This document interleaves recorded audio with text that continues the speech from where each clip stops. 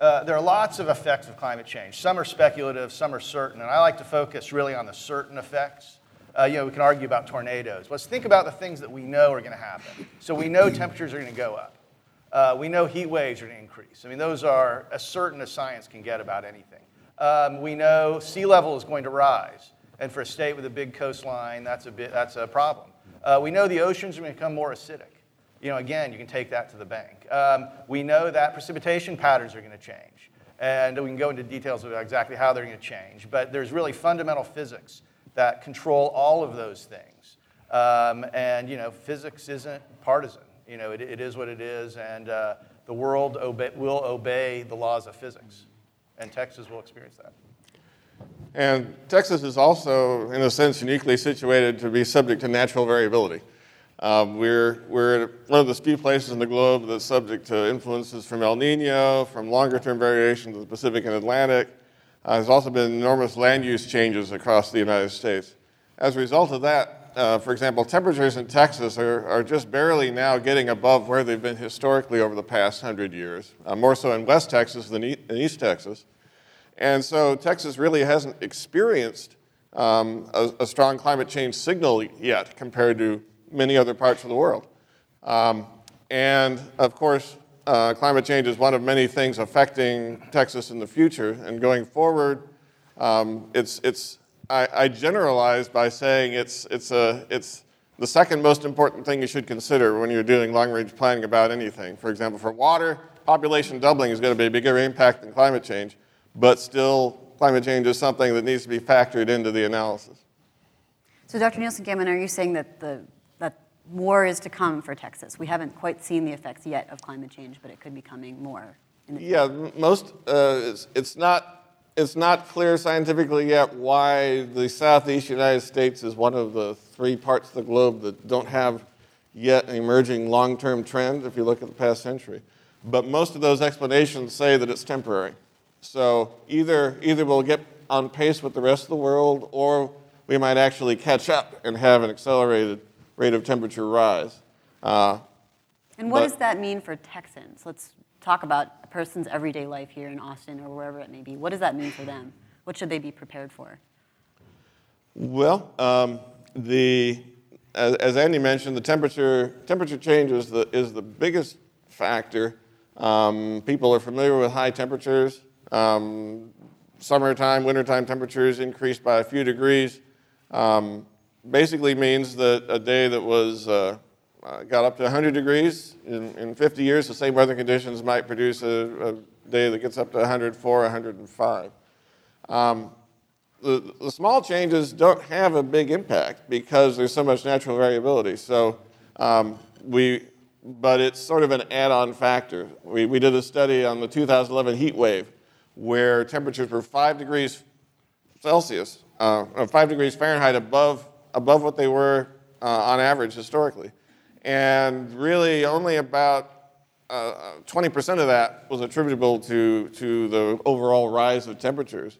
But for things that are on the edge of survivability, trees and ranchers who are trying to make sure their stock pond survives long enough, it has an impact. So it's mainly on the margins and the extreme weather events where things could have gotten by before, but they'll start to not be able to. Yeah, and I would add one thing, and that is I think it's a bit wrong to think of Texas climate affecting as being the dominant effect for Texans. Now, certainly, if it's 110 degrees in College Station, that affects me. But if there's a massive drought in China and there's political destabilization, we live in an integrated world. A drought somewhere will affect you. If Miami gets flooded and they have to build seawalls, who's going to pay for that? Of course, I am. And so is everyone else. So, we live in an integrated world. Climate change somewhere affects everybody. And so I think it's wrong to sort of say Texas climate change affects Texas to the exclusion of other things. And the big changes that will occur in other places, that are already occurring in other places, are already beginning to have an effect. And this will be something the other panelists can comment on more, but the impact of climate change is not just what the climate does, it's what society does in response to the perceived threats of climate change, what sort of policies happen, what constraints there are on energy, and that sort of thing, which Texas is a big energy state, so that's going to have a big impact and is having an impact already. It's a good thing we have two policymakers on this panel, so I think they want to weigh in. Nina, good to be with the other panelists today, and I appreciate the audience interest today in this subject as well. What I wanted to point out, and I appreciate what the other panelists have said today, they've mentioned uncertainty, they've mentioned variableness, and I agree and concur with that. What we have learned, and I think others would acknowledge, is that there's no correlation necessarily between climate change and extreme weather. And we've seen in Texas, we've had flooding, we've had droughts and so forth. But the United Nations, IC, it's the International Panel on Climate Change, yeah. Right, has come out and said there's little likelihood that there is a correlation between extreme weather and climate change. And these are regularly occurring extreme weather events. And in fact, there are actually fewer hurricanes, fewer tornadoes, less flooding, less droughts in recent decade or two. So while we need to be very concerned about the weather in Texas, there's not necessarily a direct correlation with climate change. I might add, we passed a bill in the House recently that came out of the Science Committee that I chair. We are trying to develop a better forecasting model that will help Texas and will help others across the United States. Europe is actually ahead of us in their climate predictions and extreme weather predictions, and we're trying to catch up with them. So I hope some of the legislation that we have processed will help Texans in the future. Well, Dr. Nielsen-Gammon, I wanted to ask actually what you think of that, because we spoke back in May after those Labor Day floods. And in our conversation, I believe you did say some of what we're seeing with this extreme weather and extreme rainfall is consistent with climate prediction. So what do we know about that? Yeah, the press really oversimplifies things, and a lot of people are saying extreme weather is increasing globally, and as Chairman Smith says, it's really a lot more complicated than that. There are a lot of the things we think of as extreme weather events, such as tornadoes, hurricanes, where there's not, in some cases, there's an expectation scientifically, but there's not a signal that's emerged yet. In other cases, scientists don't even know which way things might change if they do change. Other things, there are a couple of things that I'll comment on that are pretty well established, such as heat waves. As the temperature goes up, you get more extremes. That's a sort of a natural consequence. And also, the other factor is heavy rainfall. Now, in May, we had, on average across the state, over 9 inches of rainfall. The previous record was about 6.5 inches, which just shattered it. And of course, it's tempting anytime you get something super unusual to say, well, something super unusual must have caused it. But my rule of thumb is, if it's really unusual, then everything must have worked together to do it. In this case, large-scale developing El Nino seems to have been a big factor. There's already been scientific studies that have shown that. The only aspect of the flooding which I think scientifically can be attributed at this point with justification to climate change are some of the intense localized rainfall events. Because we have observations that show that the very heavy events on a one-day time scale are increasing across the United States. Computer models indicate that those things should be happening because of climate change. And the third prong, which I think is necessary for a stool, is that you have a physical reason which makes sense, which is the warmer the atmosphere and the warmer the oceans, the greater the amount of water vapor. And the way rainfall works, you lift up the air, the water vapor condenses, it produces rain. So, you can't really generalize about climate change and extreme weather. You have to look at every single process separately and even break them apart. And if I might jump in, I think another one of the challenges is that even though we have what we may think of as very extensive data, what we have today is a lot more detailed than what we had even 20 years ago, frankly, understanding what's going on. And for example, if you look at the flooding we had and the drought we've had, and this is very extreme and unique circumstances for most of us, but it's actually pretty similar to what happened the drought of the 50s, when you had the drought and it broke with flood, and then the drought returned almost immediately, and then you had, as tends to be the case in Texas, is that drought ends with flood. And so you have to be cautious to make sure that you're looking at those correlations that you see and attribute them to the right thing. And there's a lot of uncertainty, and I guess the bottom line is recognizing that the climate models as well as the weather prediction models are extremely complex. Unfortunately, they're not as complex as Earth is, because these systems are extremely complex, which is part of what we're all striving is to get a better handle on understanding what these different impacts and inputs are going to have, what are the natural components to that, what are the man-made components to that, and how do we make sure, as I like to say, we're chasing the right rabbit? Because when you're in time of seeing the drought we've had, we've definitely seen an increase in temperature. The real question is how much, and is it man-made and how much? And so you have these things that are in place, and if you're taking correlations at the time that your temperature is the highest it's been since you've been taking all these observations, they're going to correlate with the higher temperatures because you're having those extreme events. If we had been doing the same thing with the same level of data back in the 50s, we would likely have found other correlations, which, not to say that it's wrong, but it points to the fact that Dr. Nielsen Gammon was talking about, is that you need to understand the mechanisms behind that, the science behind that. And ultimately, I think we need to invest more in proving those scientific theories and understanding better, because there's a lot of uncertainty about how much additional moisture is going into the climate. And I've even seen some papers that question whether or not increasing moisture in the atmosphere has a greater positive or negative forcing on climate. And I don't know that that's completely resolved, but those are huge issues because 90 to 95% of the greenhouse effect is due to water vapor in the atmosphere. And so that's one of the big drivers that we have to get right. And so I think it's good that we're having these kinds of discussions about that science, because I think ultimately that's going to be where we get better answers to understand how to make better policy. Mr. Marson, I think you want to jump in. The question is, what do we do when there's uncertainty? Let me start with the UN report. I'm glad the congressman cited that report, but he cited only one of many conclusions. And that report says global warming is happening. There's going to be terrible effects no matter what we do now, and if we don't do something soon, it could be catastrophic. So what I'm concerned about is our policymakers are ignoring 95% of that report and relying upon a paragraph or two to justify not doing anything. And yes, we do not know how bad it's going to be. There is uncertainty. But why don't we do what you do with our lives? Act to have an insurance policy. If you don't know how bad it is, invest some in smart things. In fact, many things we would do for climate change, we ought to be doing any event, like more energy efficiency, for instance, that actually saves electric bills and will reduce other pollutants in the air. Chairman Smith. Can I respond to that real quickly? Let me go back to the beginning, because I know we have good scientists with us today, and just remind everybody of what the scientific method really is. A good scientist is going to admit that, one, they want their hypotheses challenged. A good scientist is going to say there are a lot of variables. A good scientist is going to say, I have little certainty about anything because I continue to push and continue to challenge what I'm doing myself. Now, in the case of climate change, a couple of things. If we were to totally eliminate all carbon emissions in the United States completely, that would have an impact of less than 1 degree centigrade on global warming.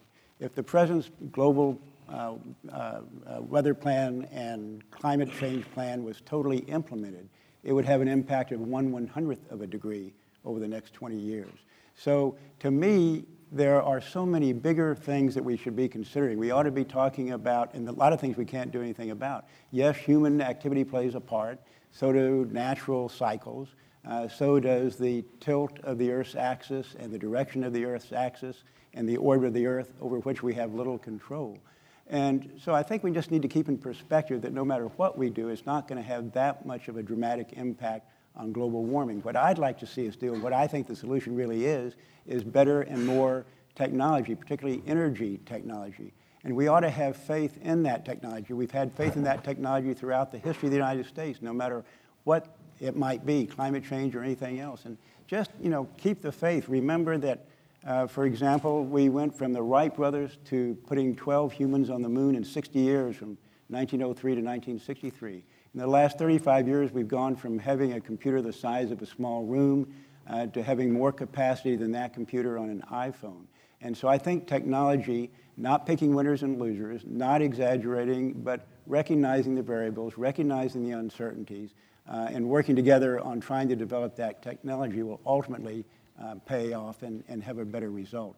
So I think there's general agreement that there are solutions out there. I just don't want the solutions to be harmful to the American people. I don't want them to be unnecessarily costly. I don't want them to be burdensome. I don't want them to result in lost jobs. So I'd like to see us go forward sort of with the spirit of cooperation, but also with the recognition that we don't have any certainty at all. I mean, people who predict the future are not scientists. Anybody who predicts what the future is going to be in the year 2100, 85 years from now, the only thing you can say for certain about that prediction is it's going to be wrong.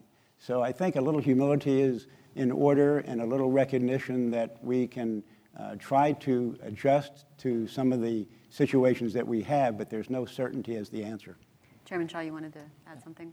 Thank you. And I want to pick up on something that Jim mentioned with regard to sort of that no regrets approach, or doing some things that you want to be doing anyway, and point out that we're doing some of that. Before I do that, you may notice that this is a very, I guess, somewhat nervous panel. I don't know if y'all know this or not, but there's a big game this afternoon, and some of us are really having a hard time focusing on the topic here as opposed to how the A&M Alabama game is going to turn out.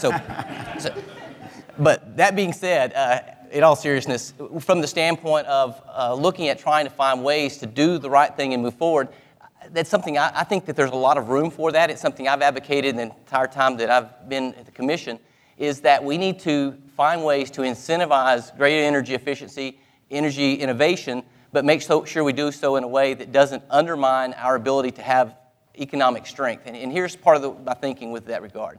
Energy efficiency is something that, quite frankly, especially with ERCOT, the Electric Reliability Council of Texas, which is where about 80+% of the state of Texas has their electric grid regulated.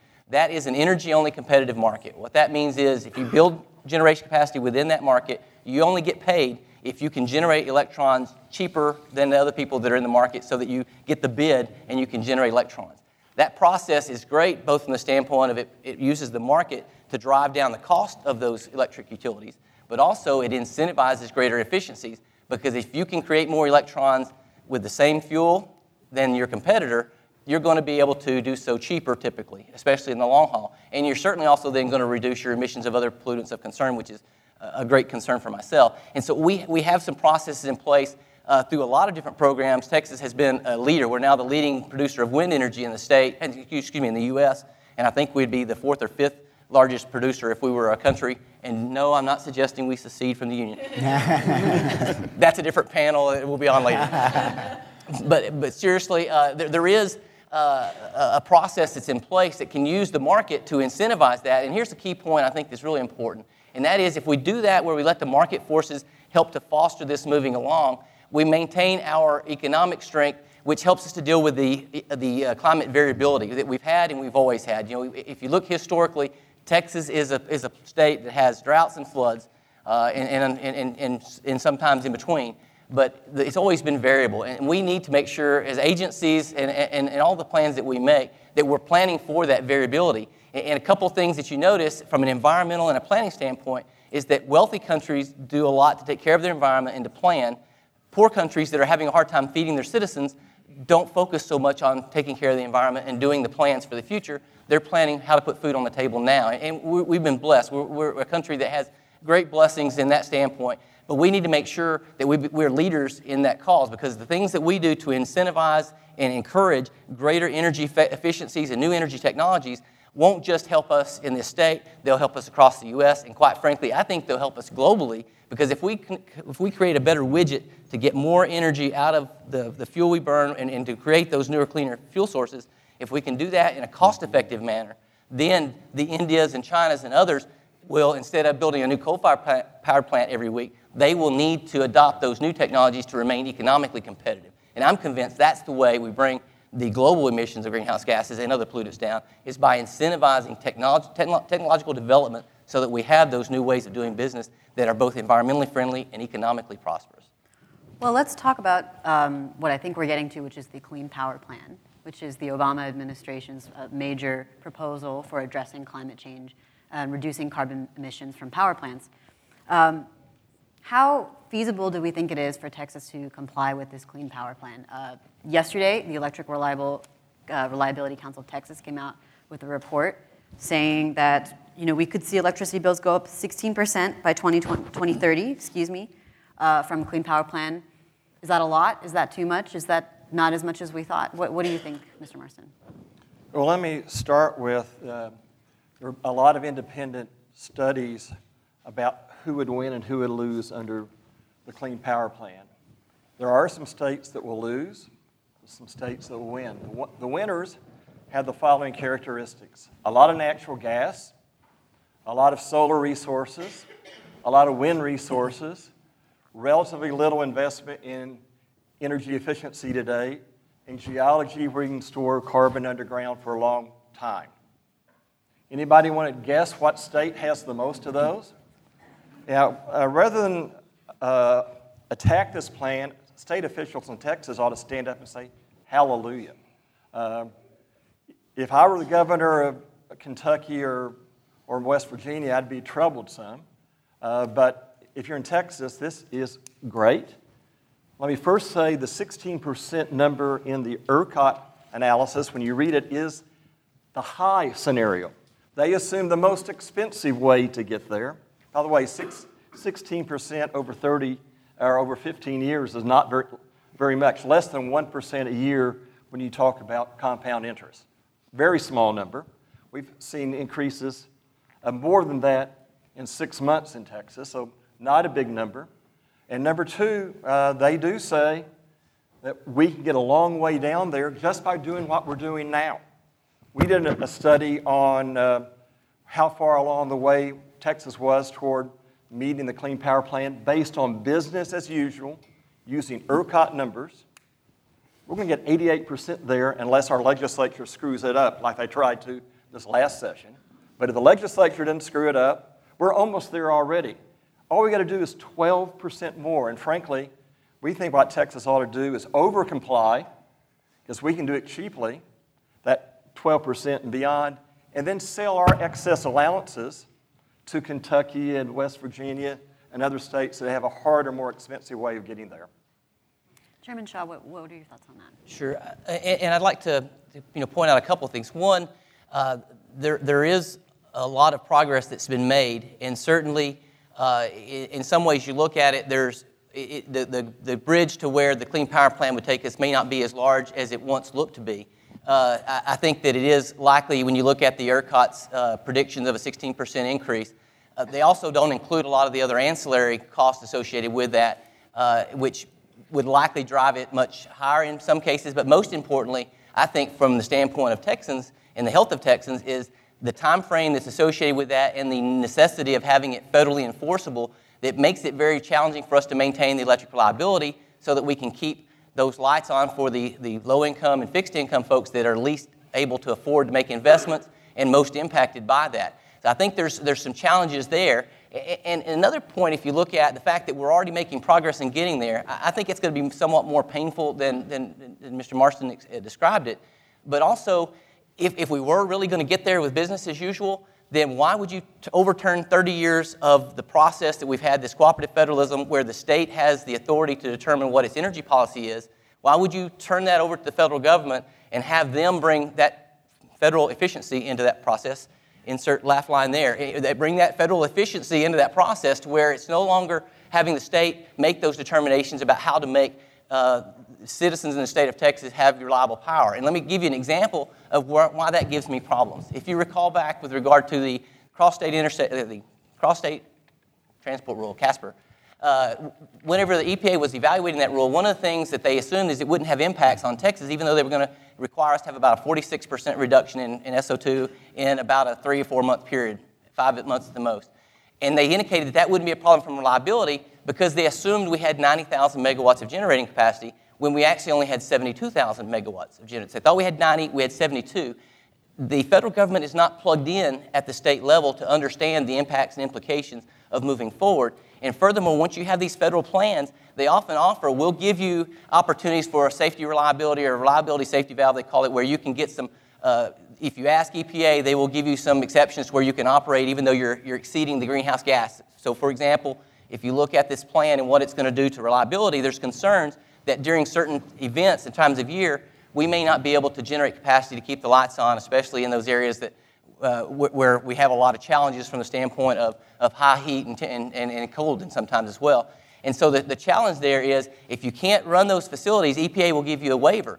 But that looks to be a very tedious process and time-consuming. When people are cold or hot and lives are at stake, we need to act now. And that's part of where the state do much better. And so I think it's sort of a false narrative to suggest that we should do that. If the state wants to be aggressive and do this, the state should have the right to make that on their own. Their elected officials should be the ones to say, we're going to accelerate this beyond what we've done. But we don't need the federal government to come in and say, this may be happening already, but we now want to make you do it, but we're going to put our thumb on what you're doing. And that tends to, I think, undermine creativity and innovation from the market that we all need to get even further benefits down the road. Looks like Chairman Smith, and then I'll go to Dr. Dessler. Brian mentioned the federal perspective, and let me give you my perspective on this, because the Science Committee that I chair actually had a hearing on the power plant rule 2 months ago, and we invited Gina McCarthy, the administrator of the EPA, to appear before the committee and answer questions. And let me say at the outset, we all want clean water, we all want clean air. What we don't want are the unnecessary, burdensome regulations that frankly cost us jobs and cost the American people billions and billions of dollars. My first question to Gina McCarthy about the power plant rule was, according to the data that we've seen, even if the power plant rule were completely implemented, it would have no discernible impact on climate change. And I pointed out to her that according to their own data, even if completely implemented, the impact on the increase in ocean levels would be less than 1/100th of an inch, the thickness of 3 pieces of paper. She didn't deny that. She just said in response, well, it's important that we show action.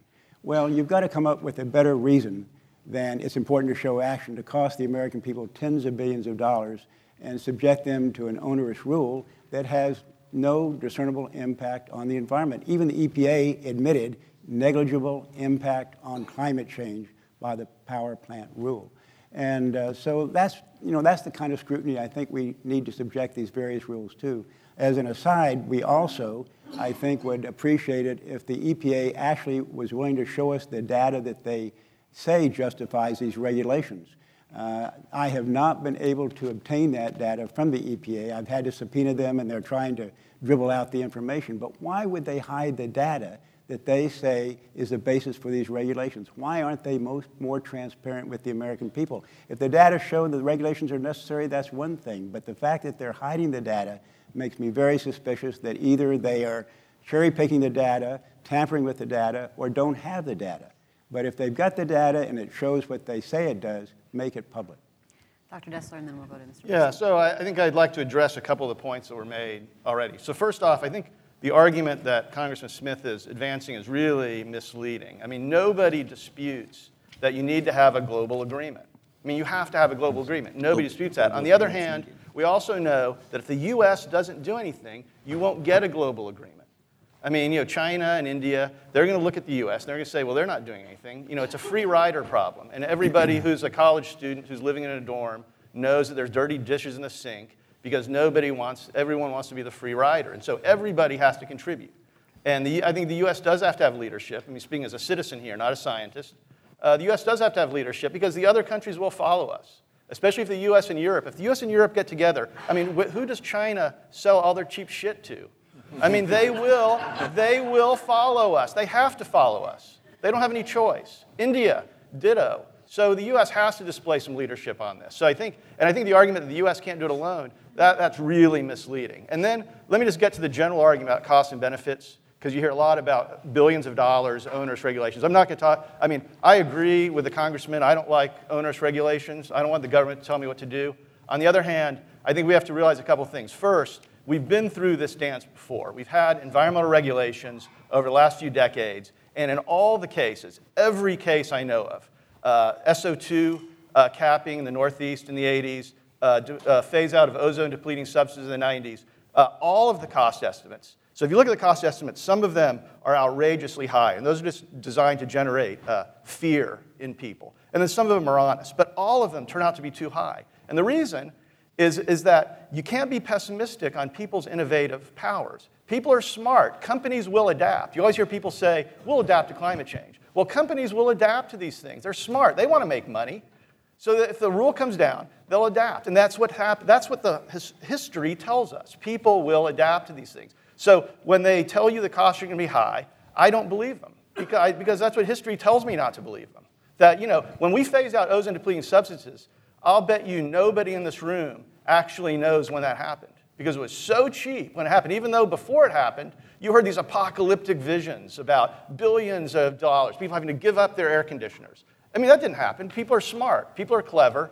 And so, you cannot dismiss that. And finally, I'll just say, you can talk about the costs of these regulations, but you also have to talk about the benefits. I mean, the kind of cost we're talking about is a few cents per kilowatt hour. Okay, so that's about the difference between wind and coal-fired power plant right now. And that's maybe a couple $100s a year, which is not zero. And certainly poor people can't afford it. Probably everyone in this room can afford a few $100s a year. But there are people that can't afford that. And you have to design a policy to handle that.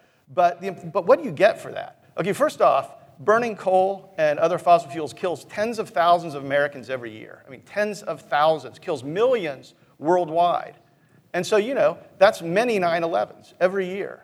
And so, it would be good to get rid of that. Is that worth a couple $100s? I mean, a few cents per kilowatt hour, a couple $100s per household. That's a policy decision. As a citizen, I have an opinion. But that's the kind of argument we have to make. And then that's not even counting the climate change threat. Pollution is not an existential threat. We've been living with pollution. We can live with pollution. We have 7 billion people. We can lose a few million people a year, okay? We don't want to, but it's not going to kill us. But climate change really is an existential threat. I mean, at the upper end of it, it is really terrible. The last ice age was maybe 10 degrees Fahrenheit cooler. Those are the kind of warmings on the upper end we're predicting for this century.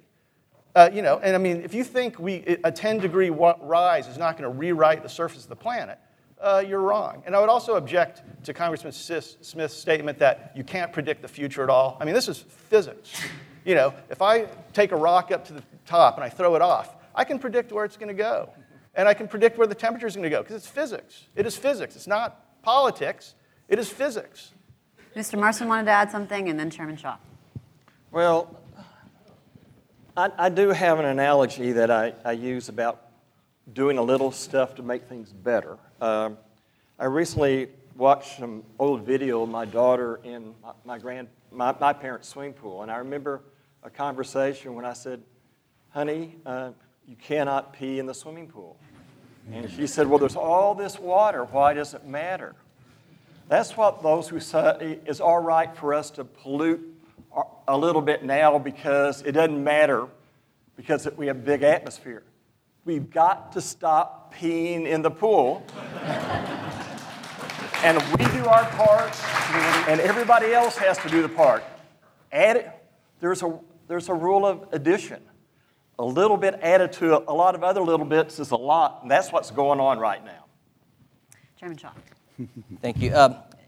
There's some fundamental differences of approaching some of these issues. When you're a state regulatory agency, I'm the chairman of TCEQ, there's a couple of questions that we're sort of, I think, jumping the gun on. The first question from the standpoint of evaluating the Clean Power Plan is not, will it cost us more jobs? It's not, are there going to be some benefits that I'd like to have from it?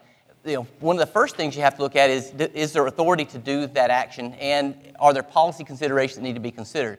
And so part of the challenge that I have from the standpoint of just saying this is a huge opportunity for us or this is worth it from a bargaining standpoint is there's not authority in the Clean Air Act, specifically the section of the Clean Air Act that authorizes the Clean Power Plan. It's Section 111D, which is for existing sources. It doesn't say anything about being able to get emissions to a point that helps you in bargaining. It actually talks about being able to make determination about what controls can be put on. It's what's called best systems of emissions reductions. And historically, throughout the entire time that this has been applied, it's always been what controls could be put on a facility to reduce emissions of concern. The parallel in this case is what could be done to a coal-fired power plant to reduce the emissions of greenhouse gases. That's what's legally and what has historically been done. All of the other, that accounts for, by the way, less than Texas' projection on the efficiency that could be gained from that approach is they're using 2.5% improvement in the heat rate efficiency, which is difficult to say that it translates into even a 2.5% reduction instead of the roughly 30% reduction that they get to in the Clean Power Plan. The rest of those reduction emissions that they're targeting are based on changing energy policy, changing how the state dispatches electricity. The reason that the state of Texas has had historically affordable electricity rates and therefore has had a lot of jobs associated with manufacturing is because we've had policies in place that dictate that energy is dispatched. In other words, who generates electricity in the state of Texas is based on the economics. That's something that the state has done, that the PUC and ERCOT work to make that happen.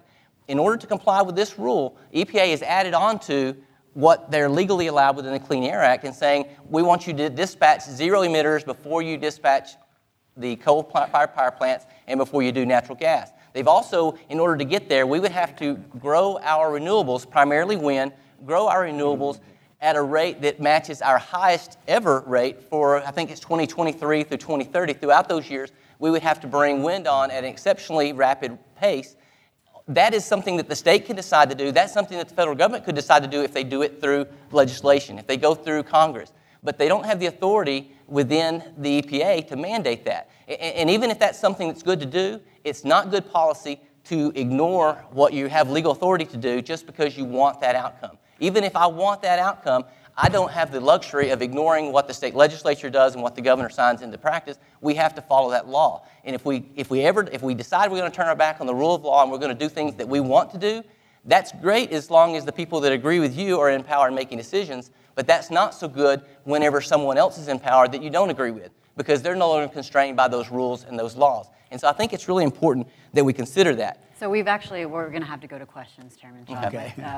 As people are, you feel free to line up.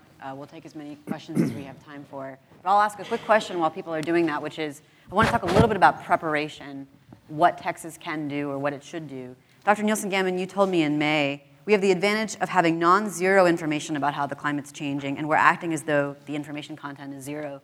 So I wanted to ask you, Dr. Dessler, anyone else who very quickly wants to weigh in, what can Texas be doing or should Texas be doing specifically to prepare? Let's forget about reducing carbon emissions. What can Texas be doing that it's not to prepare for this? I'll tell you something I testified in Austin for the state legislature in, I think it was 2006, right after I got to A&M. And I said at the time, you have a choice because, climate change is real. You may not believe it now, but you will believe, in 10 or 20 years, everyone's going to say they always believed it. The science, it's here to stay. You will never live a day in your life when climate change is not an issue. I said your choice is you can incentivize the policies that develop Texas as a leader in green energy, and then we'll be selling our technology to China and France.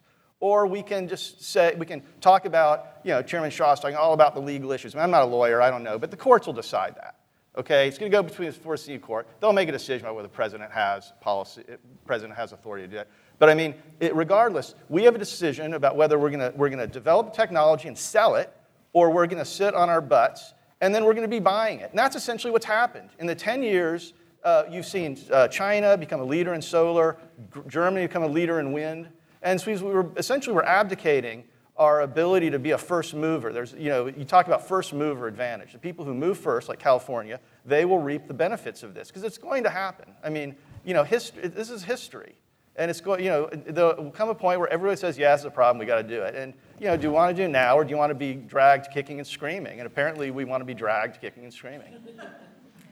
I think that's time for questions. So, how about over here, sir? Hi, my name is Tyler Allard. I'm a law student here at UT. So my question is for Chairman Shaw, basically in response to what you were just saying. So it sounded like you were articulating a lot of the legal arguments against the Clean Power Plan, and inevitably it'll be litigated and go to the courts. If it's upheld, is TCEQ, is the state working on what Texas's plan will be if it has to comply with the Clean Power Plan? Because also in response to what you said earlier, to me it sounded like when you were saying, these burdensome, we don't want the federal thumb telling us exactly what we have to do. As far as I understand, this Clean Power Plan is designed where EPA will set what the threshold will be, what the level of reduction Texas will need to comply with. But then it's up to the state to pick and choose and decide just how it actually wants to bring emissions down. And it would only be in the case of a state not coming up with its own state-designed plan that a federally designed federal compliance plan would be imposed on the state. So I guess my question is, if it is legally upheld, is the state working on a Texas-specific plan so that the state does in fact have more of a uniquely best suited to Texas way of complying to bring reductions Thank you for that question. It is a question we as journalists have had. Is Texas working on its own version of following the Clean Power Plan? Because we've been down this road before, and last time Texas didn't follow it, the feds came up with the plan. So what's the plan for that? Well, and I'll say, to address the first part of your comment there, is recognize that we have an obligation to consider the legal side of that as well. It doesn't mean that's all we do, but we do consider the science as well as the legal side of that. And certainly from the state standpoint, this process that EPA has gone through, where they had the proposal and then very extensive rewrite of the plan for the final plan, it still hasn't been published, and so we still have not committed to what we're going to do because of the complex nature of this. It's not because they didn't stick within what the statutes talk about. This gets into things beyond my agency, and so in order to fully inform the governor and lieutenant governor and the attorney general and other state leadership, we're parsing through a lot of pages, and we're looking at a lot of different strategies. And so we're keeping our options open at this point, but we are actively working together to develop all contingencies at this point, which would include submitting no plan, submitting a plan, submitting the plan. So we're basically at this point still an all-the-above approach to that, because frankly we have to make sure that we're following legally what we should do, which we believe is the law or the rule is written is not legal, but we need to make sure that we move forward in a path that protects Texans now and long term. So it's a very challenging process to get through, and we're working with leadership and planning meetings to have some public process as well. Okay, sir, your question. Good morning. My name is Sujiro Singh. I serve as the, can you hear me? Yes. Mm-hmm. I serve as the Consul General of France in Houston. And of course, climate is a top priority for us because we're the host country to the 21st Conference of the Parties on the United Nations Convention on Climate Change. And that's the reason why we're trying to elevate French climate American talks. And we're having events to that effect in Houston on the 26th of October, in Austin on the 13th of November. Which brings me to my question. What can Texas expect from the COP21, the Global Conference on Climate Change? And what can it bring to the table? Thank you. Anyone want to take that on? No, not at Texas. Well, sadly, what I expect is other states will be there showing what they're doing, attracting business because of that, understanding what is known. Texas will be there with a few folks saying that climate change is not real and will look silly, and green businesses will not want to come to a place where their elected officials are silly. I'm sad to say that, but this is not my first rodeo. Let's hold any applause, please. I think one of the sort of the message that you could take from this stance, and not specifically speaking to the meeting you're talking about, but realistically realize that part of the reason that we're taking the approach we are to follow the science and make sure that we maintain those good jobs and ability for people to have good jobs so we can afford to make future environmental advancements is so we don't become California. And that's part of the challenge is California has been a leader, but you've seen it leading not to the kind of solutions that I think that Texans want and deserve. And so I think that we will continue to advocate for better, cleaner energy technologies and new technologies, but not from the standpoint of just suggesting that we're going to artificially deny use of some of our existing natural resources to bridge us to that new I guess, energy what's that? future. Can you clarify what's that based on? You say California is somehow failing. I mean, what's the problem? It was a joke about California's jobs and people moving from California. It was intended as a jab at California in all fun. So They're growing faster than we are, and they got half of all clean tech investments in the country. They're losing and population. because of our policy, we are losing out. I'm sorry. Texas has grown by, I believe the number for last year was 1,200 to 1,500 people a day. Over 100 a day are coming to Austin. There's a lot of Where good we do things have clean happening jobs, in clean Texas. energy jobs. Well, California's losing population. Based on this No, they're discussion, not. I'm going to make sure we have a Texas versus California panel next year. There you go. And I have some good friends from California that we would Yeah, enjoy we'll have giving each fun. other ribbing over. like to But do for that. now, let's go to the question over here on the right. Good morning. My name is Jim Scott, and I've got a question for Dr. Gammon, Nielsen Gammon. Oklahoma has something called the Oklahoma Mesonet. What they call it a world-class network of monitoring stations across the state. Texas doesn't have something like that. What is that an example, and what other examples would you recommend to the chairman and to the congressman of things that Texas needs to be a world-class leader in environmental monitoring? Thank you. You're right that Oklahoma has really a mesonet that set the standard worldwide. We'll station every county measuring what's happening in the atmosphere, what's happening in the soil, and so forth. We actually tried to do the same thing in Texas. It got basically as far as one missed phone call during a legislative session about 15 years ago. The big challenge with it, which Oklahoma didn't have and West Texas didn't have, because there is a mesonet in West Texas that's run by Texas Tech, is that a mesonet is very useful to nobody, but somewhat helpful to just about everybody. So it's hard to find one agency that would really benefit and to take the lead on it. What I'm trying to work toward at this point is having a mesonet built from the ground up, so that individual counties, individual cooperative electric utilities could sponsor 1, 2, or 3 stations, measuring wind, being in touch with severe weather, measuring water flow, being in touch with drought, and have a central group such as a university consortium organize the data, provide tools to make use of the data, and maintain it so that it is valuable going forward into the future. Because it really is something that would benefit everybody. Thanks. Let's go to the next question here. Thank you. Al Braden, a citizen of Austin. My question is for Chairman Smith. You characterized the climate protection plan as being a very small solution, 0.1% or 3 sheets of paper of seawater rise, and I agree with you completely. It is a very small solution. But it seems to be the best the administration can do with all action blocked in Congress. So my question is, how do we get a 1%, a 10%, a 50% solution through Congress? And I'm wondering in particular, would your committee be willing to hear serious testimony on climate change and look into the possibility of a carbon tax that would drive innovation and also drive people away from the use of carbon as a policy solution to work on climate change? Okay. 2 or 3 questions there, and let me respond to them in the order you mentioned them. First of all, to my knowledge, the administration has never hesitated to propose anything because they thought Congress would approve or disapprove. Witness all these regulations that I pointed to. The EPA is in a position where they can implement a lot of these regulations without approval of Congress, and that's why we have hearings on them, find out the pros and cons, and in several instances, they've been restrained by courts.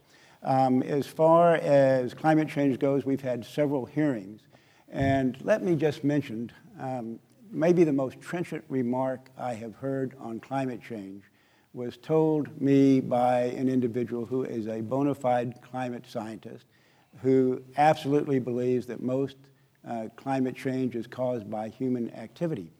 And I don't know if he meant this to be as trenchant as I took it, but he said, remember the distinction between an environmentalist and a climate scientist. An environmentalist is by nature an advocate, an activist. He said a climate scientist is by nature challenging what they've come up with. He said a climate scientist is going to recognize all the variables. He said a climate scientist will never make a prediction about what's going to happen in 20 years, much less in 100 years, because of those variables and because of the lack of certainty. And I thought that was really, really an important distinction. And I might add too, and I'm not in the business today of giving advice to anybody, but it seems to me if there were fewer exaggerations, if there was less alarmism, if there were fewer doomsday predictions, that there would be more credibility with those same individuals and what they might propose as solutions. Gallup recently did a poll, and they asked the American people among which of the 15 different subjects they cared most about. Climate change was dead last, 15 out of 15. And I think it was because people know these are exaggerations. And if they were more realistic, if not climate scientists, if those who were the activists were more willing to, I think, not stretch the truth and be more factual and be more accurate, I think they would be more successful. I want to quickly follow up on that before we get to our next question, which is there anything that you think Congress should do, Chairman? There have been attempts to get climate legislation through Congress, haven't been successful. where are we at now? And you know, there's a lot of arguments from Chairman Shaw and others that it's not the EPA that should be doing this, it's Congress. What can Congress do? Should Congress do anything to address this? Well, what I think Congress should do is what we're trying to do on the Science Committee. We oversee agency budgets totaling about $40 billion. 80% of that is research and development. I would like to see more money go into research and development for all types of energy, alternative forms of energy included. And I think if we put more money into the R&D, we're investing in the future, we're going to have technological breakthroughs of the kind I mentioned a while ago that we've had in space and energy and other areas and electronics.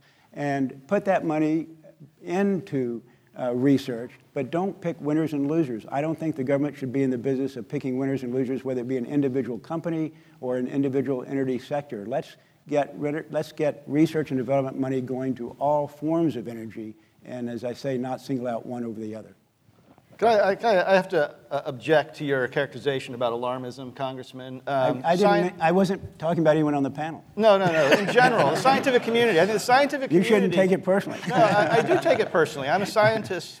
My job is getting the right answer. It's not, I'm a citizen too, so obviously I have opinions. I have kids. I can't turn that off in my brain. But my job is to get the right answer. And I look at the scientific community, and I don't see people there that are exaggerating. If you believe people are being alarmist, it's because the worst case scenarios are alarming. That's just the fact. That's just the fact. Yeah. Okay? And I don't know who you are talking to about being unable to make predictions 10 years or 20 years in the future, but that's ridiculous. I mean, this is physics. Okay? I mean, the physics tells us if you're an environmentalist, and I'm talking about a scientist. No, I'm a scientist. And I'm telling you, the physics tells you that. But don't you believe in the scientific method? Absolutely. Well, you're not sounding like it, but that's... No, I believe it. I spent 20 years we'll studying this We'll have a problem. panel next year on the scientific method, too. So let's go. Thank you for waiting. Let's go to your question. Hi, I'm Haley Morrill, and I'm a student at Shriner University. And my question is for Congressman Smith. I know that you are a supporter of free trade, especially internationally. And I wanted to know, how can we balance free trade as well as climate change and those controls, because as was said in the panel, we're supposed to be leaders, within this protecting the world from climate change. So how do you balance policies of free trade with policies of controlling emissions and things like that with countries like China, where they have huge emissions, but they're also one of our biggest trading partners? Yeah. Thanks for the question. Shriner University is in my district, by the way, which goes from San Antonio to Austin, includes the Hill Country. I'm not sure I see a contradiction between free trade and climate change, to tell you the truth. I generally support free trade, you're right. As you just pointed out correctly, China is the greatest emitter of carbon emissions. They're actually increasing their emission while the United States is decreasing our emissions, which is good. But if you're saying we shouldn't trade with people like China because of their policies and their carbon emissions, I see free trade as being a separate issue, and it might well be that by trading with them, we can bring them along, get them to use modern technology or better technology. But you're right, they're going the wrong direction. They're setting a bad example when it comes to climate change. Thank you. Next question. Hi, I'm Robert Harris. I'm a postdoctoral fellow in the Energy Institute here. And my question's for Chairman Shaw. I really like the comments you made about markets. I think it's worth mentioning that in Texas, once we deregulated the electricity system, there was a very fast build-out of combined cycle natural gas, which is the most efficient and also one of the cheapest and cleanest forms of fossil generation today. But at the same time, now, since the boom in hydraulic fracturing and the shale revolution, the price of natural gas has fallen to the point where natural gas power and coal power are essentially competitive on a real-time basis. But my question is that planners at the same time know that natural gas will have an easier time complying with environmental regulations in the future because there's less pollution and it also produces about half the carbon of coal. The power plants are cleaner and they can be located in cities and used for combined heat and power like the plant that powers the University of Texas and the lights here today. But those benefits aren't reflected in the market in any way whatsoever because there's not a price on carbon. And so if we want to use our markets to try and make our electricity system better, don't we have to show the advantage that natural gas has over coal, for example, by putting a price on carbon? And there are certainly many ways that you can go about tackling that. And I think part of the challenge and the question that needs to be answered is at what cost and what mechanism is going to work to ensure that you protect the reliability of your electric generation supply, as well as recognizing that because natural gas is low today doesn't mean it will be low 10 years from now. But certainly, if you look at the proposed Clean Power Plan, natural gas was sort of the bridge. That was, a lot of folks saw that as being a way that was going to benefit natural gas. And you look in the final plan, it appears that EPA has sort of decided to go ahead and go not only beyond coal, but to go beyond natural gas in that as well. And with some of the proposed regulation, there's some uncertainty there, which is why, one, it makes it a challenge to know how to build and what to build.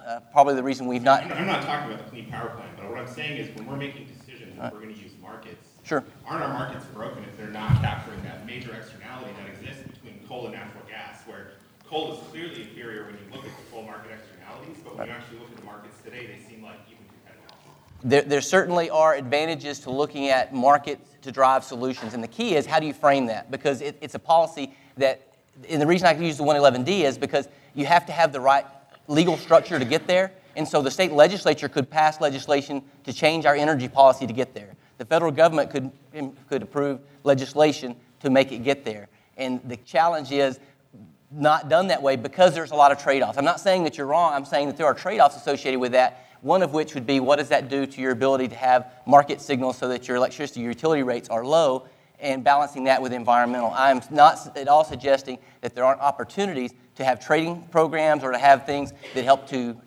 put those values in place. I'm saying most of those values need to be determined by elected officials, not by appointed officials, and I certainly don't have the authority within TCEQ to go down that path. It is 10:51, and Thank you so for the I'm going to question. have to end this panel. But thank you so much. I'm sorry I wasn't able to get all the questions. Thanks so much for being here, everyone. Thank you to our panelists.